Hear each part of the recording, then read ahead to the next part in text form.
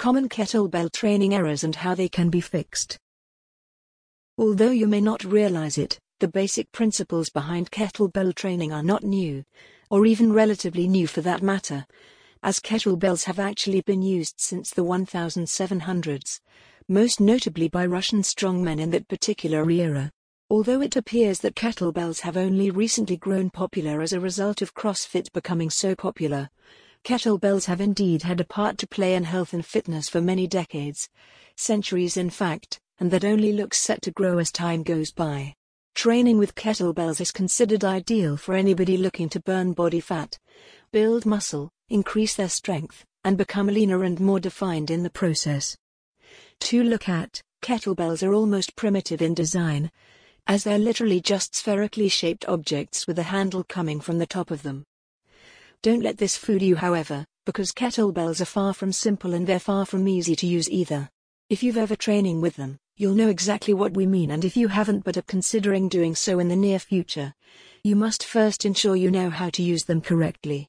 It's very easy to use kettlebells incorrectly, and as a result it's very easy to injure or hurt yourself.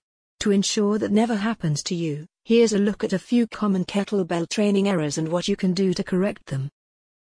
Trying to go too heavy. Trying to go too heavy.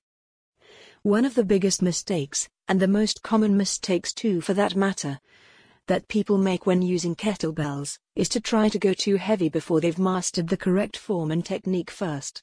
It's tempting to reach for the heaviest kettlebell you can get your hands on. But instead of doing that, it's recommended that you start with a lightweight and practice on mastering your form and technique instead.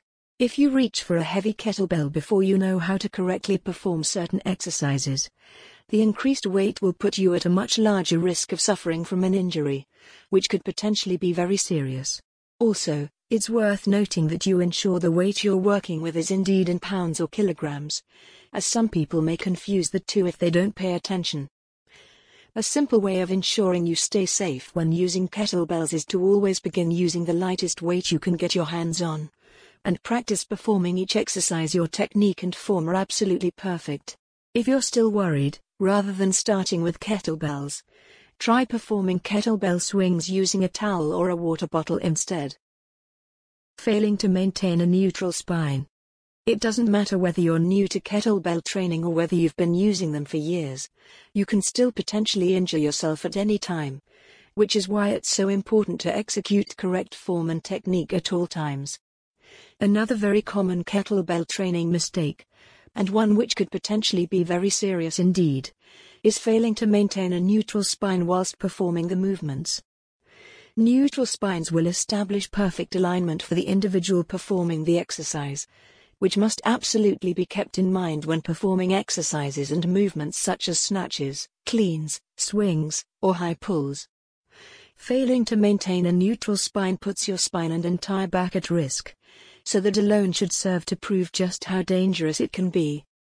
A great way of ensuring that never happens, however, is to maintain a straight line directly from your hips to your head, as if you were trying to balance a pole along the entire length of your spine. Using only your upper body. Using only your upper body. The idea behind kettlebells is the fact that they're considered ideal for what is referred to as functional training. The thing that makes them functional is the fact that they're designed to work the entire body, and that means both upper and lower. To try to complete certain exercises, however, some people tend to try to use their upper body to muscle up the weight and complete a repetition, and that is simply not what kettlebells are for. This will put too much pressure on the upper body, when in fact the exercise was designed to incorporate certain aspects of leg training as well. The best way of correcting this is to practice common exercises such as kettlebell swings, which work both the upper and the lower body. Swinging too quickly.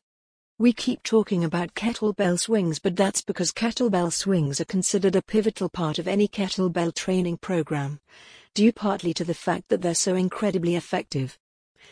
Another common mistake made by inexperienced kettlebell users is to swing the weight too quickly without being fully in control of the weight. Not only does this make the exercise useless, it also puts the individual in danger of pulling a muscle. Instead, slow down the movement and try to execute perfect form with each swing instead. Controlling the kettlebell on the way down is considered just as vital as controlling it on the way back up. So make sure you aren't swinging or rocking excessively as you perform the exercise. Thick-soled shoes. The type of footwear you have on your feet will also play a role in deciding just how effective your workout actually is.